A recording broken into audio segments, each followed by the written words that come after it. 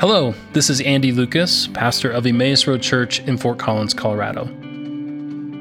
Thanks so much for listening to our podcast, and we hope this message will help you grow in your walk with Christ.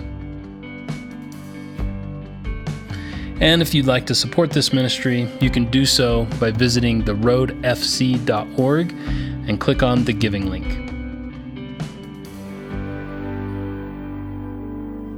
Well, All Saints' Day celebrations have been a long tradition in the Christian church. And it's our joy today to join in that rich history and that rich tradition. But as we remember the death of beloved saints, our first response may be that of mourning or lament. We miss them. There are many days in which we wish we could call them to receive their counsel, or moments when we long to see them and be encouraged by their presence. Today, as we remember loved ones who have passed on, we recognize that the space that is left in our lives is never quite filled. Instead, we learn to lean on God's grace and the community of others as we learn to live without them present in the same way. And so while the departed are no longer with us, their witness of faith continues. The light of Christ that was in them continues to shine into the world and into our own lives. For this reason, it's tradition in an All Saints' Day celebration to light a candle in honor of the faithful who have passed. And in a moment, I'm going to invite all of you to do just that, to light a candle in memory and in honor of someone that you knew, a friend, a family member that was a faithful saint who had an influence on you in your life of faith. And so you can come forward, light a candle using the flame from the Christ candle, and then placing the candle in these containers of sand. And so we invite you to do this.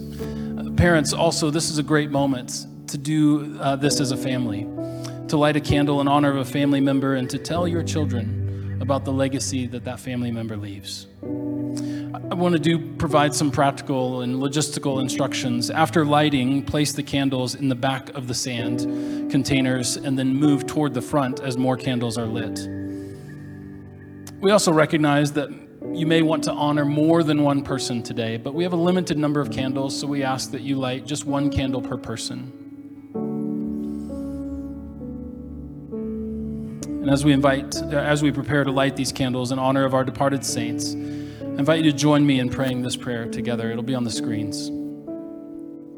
Almighty God, you have knit together the faithful in one communion and fellowship in the mystical body of your Son. Give us grace so to follow your blessed saints in all virtuous and godly living, that we may come to the joys that you have prepared for those who truly love you.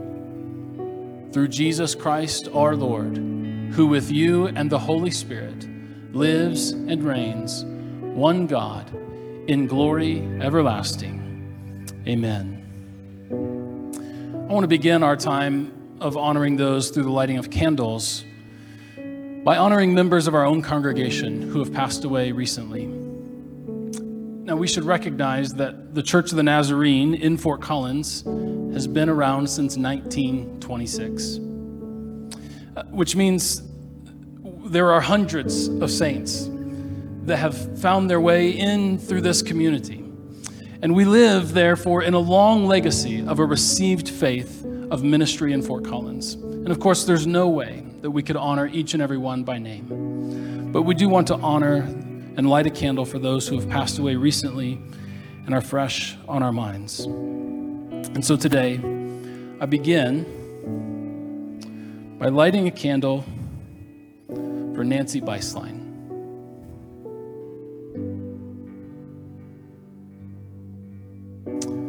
Today we honor Nancy's passion for the church, her love for music, and her desire that each and every person experience the love of God.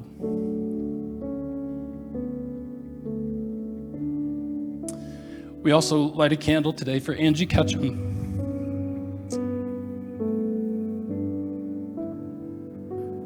who was a fierce advocate for the marginalized in our society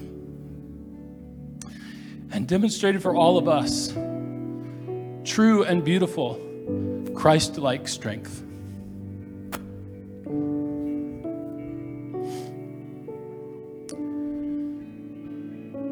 We light one candle for both Wally and Polly Howell. You may not know Wally Howell. He just passed away last Sunday. He wasn't able to attend our services for a number of years. He died at the age of 98. But what you need to know is that Wally prayed every single day for this congregation. So we light a candle honoring Wally and Polly Howell. For those of you that knew Wally or Polly, who passed away several years ago, you know that there was no one who represented and embodied the joy of the Lord more than those two. And so we are thankful today for these saints.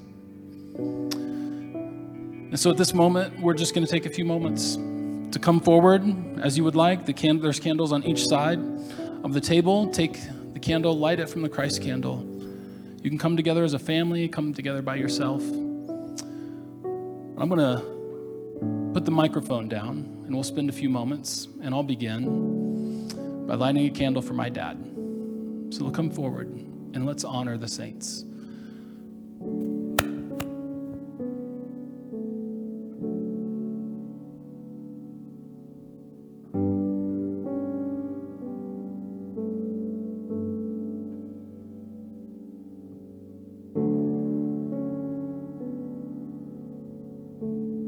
Well, this morning I want to talk to you just briefly from Hebrews chapter 11. Hebrews 11 is one of the most famous passages in the Bible. It's one of my favorites.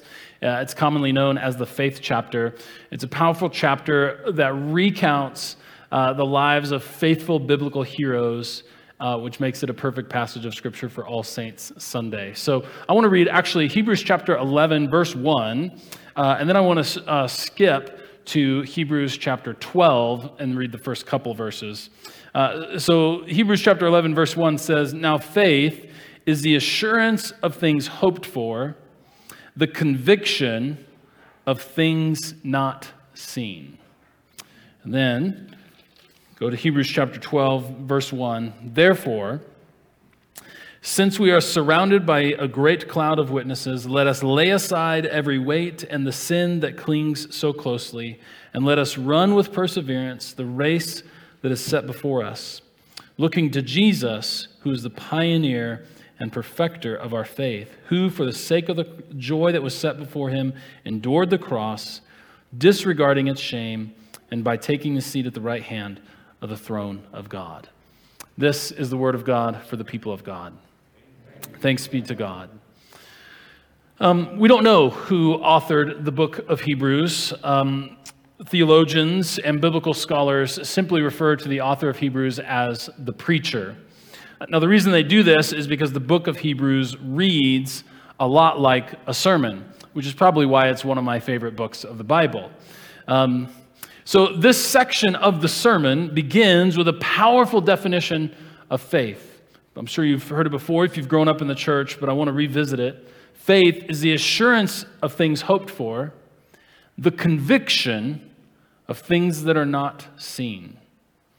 Which is to say that faith is the ability or the courage to live according to the realities that cannot be seen by the naked eye. Faith is the ability or the courage to live according to the things that cannot be seen by the naked eye. Being faithful then, and we've been celebrating faithful saints all Sunday, or all morning. Being faithful then is aligning your life according to the truths of the kingdom of God. To harken back just to our previous series in Broken Signposts, faith is the courage to orient our lives around the broken signposts as they are redefined according to Jesus Christ. Faith is the ability to orient our lives around the broken signposts that have been redefined in Christ. And so he begins this powerful section of the sermon with a very succinct definition of faith, and then he goes on to tell about this hall of fame of faithful heroes. And he says, by faith, Abel. By faith, Enoch. By faith, Noah. By faith, Abraham. By faith, Isaac and Jacob and Joseph and Moses and Sarah and many others. And in each case, what the author does is he points out how this person has lived faithfully. He recounts a moment of faithful triumph in their life. By faith, Abraham set out to a place by faith that he did not know. By faith, Noah built an ark, even though he did not know what was to come. By faith, Moses worked to free the Israelite people. And on it goes. In all these instances, there are heroic moments of great faith. And as we look at the candles that are burning in honor of our own faith heroes, isn't it true that we remember people with fondness for their greatest moments? But that doesn't mean that their journey was always easy. In fact, I would say that those whose lives we consider to be faithful may have considered their own lives and their own journey of faith to be a struggle. Have you ever thought about that? Those whose lives ended in a state of spiritual maturity no doubt had to go through the process of maturing, of growth, and wrestling in order to get there. And so what we see and what we remember is this giant in the faith and their heroic moments of faith. But I'd be willing to bet that they would not describe their own lives that way, or their own faith as being giant. You see, we tend to get a snapshot of their life, a highlight reel of faithful moments. But in honoring them this morning, I encourage us to recognize the whole of their lives. And may that help us. After the discussion of the faithful in chapter 11, we get to chapter 12, which is really the crescendo of chapter 11. Chapter 11 is like a steam engine that keeps on gaining steam with every time it's by faith. By faith, by faith. It gains steam, and then it comes to a full crescendo in chapter 12. Therefore, right? Or in light of all of this, therefore, let us run the race with perseverance. Let us throw off the weight and sin that entangles us. Let us look to Jesus, who is the author and perfecter of our faith. Did you see what the preacher of Hebrews is doing? The preacher recounts this long line of faithful people, almost like there is a cord of faith that each person is hanging on to, right? Can you picture it? There's this kind of cord of faith that runs through, and as it runs by in those those critical moments in their life, they grab the cord of faith, they make the faithful decision, regardless of all the struggle or wrestle or difficulty that may have come. They made the right decision. They grabbed the cord of faith, and they're hanging on to it. And what the preacher wants the congregation to imagine, and what I want all of us to imagine this morning, is that same cord of faith now runs right through this sanctuary. And each one of us have an opportunity to grab hold and to say we want our lives to be counted as faithful. That we are invited to join in this line. Now, I know what you're thinking. How could I join this list of faithful heroes? You might see, I am no hero of faith. My life is messy, and my faith is shaky. Right? And so you would not one of us, I would think, would say, count me among those in Hebrews chapter 11. But nor are any of those that we've lit a candle in honor of today. I don't think they would want to either. In fact, if you look at the stories of those who are called faithful in the Scriptures, And if you recount the fullness of the stories of the people that we've lit a candle for today, you'll find messiness, struggle, difficulty, heartache, as well as moments of great triumph. So I encourage you this morning, don't believe that faithful living is made up of an easy certainty. But I want to encourage us to allow permission for our own lives and our own faith journey to be a little messy at times, to be a little uncertain at times, because often faithfulness is found in the wrestling. Just like a runner who runs a race, and I don't stand before you this morning claiming to know very much about running. I'm not a runner, but my understanding from those that do run is this. Like a runner who runs a race, there are moments of what is called runner's high. In those moments of runner's high, the runner feels like they could run forever. Everything is going well. Everything is working as it should. The body feels great. But then there are other moments within the very same race, regardless of its length. There are moments in that same race where continuing to run feels nearly impossible, where every step is difficult, but you just keep going. And then, of course, there are moments all in between. So the author says, run the race of faith with perseverance. Fix your eyes on Jesus, who has marked out the path for us. And then he says, essentially, what is an invitation? That we are then invited to join in the great cloud of witnesses for those that would follow us. One thing that All Saints' Day does is it helps us to recognize that Christianity is a received faith. Christianity is a received faith. All of us have received it from generations before us who faithfully marked out the path themselves following Jesus as best as they could. Now, isn't it true that when we ourselves begin to own our faith, we take it on for ourselves, and we begin to work it out for ourselves, we may see things differently. We may come to different conclusions about this or that. And sometimes we might even be tempted to say, the faith that I saw demonstrated in those who went before me is worthy of rejection. And I would say, let's not throw the baby out with the bathwater. But let's recognize the faithfulness of those who have gone before us, doing the best that they knew how to pass along the faith. And then I would simply encourage us, may we also do the same. We've certainly been hurt, disappointed, we've learned new things, but let us take on the mantle of faith to pass it on to generations that are coming after us. So that our kids, our grandkids, and our grandkids' kids can receive the faith from us. Amen? Amen.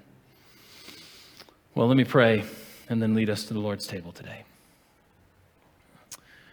Gracious God, thank you today for the saints. For the famous saints of the church, for the not so famous saints of this church, and the lives that they led. And we honor them today, remembering their lives as great heroes of the faith, but recognizing, Lord, that they probably would have considered their lives a little bit messy, their faith a little bit shaky at times. And so let us today consider the whole of their lives, be encouraged then to take up the mantle of faith ourselves. And to ourselves join the great cloud of witnesses and pass along the good news of Jesus Christ. For this, God, give us discernment, give us strength, give us resilience, we pray. And we ask it all in Jesus' name.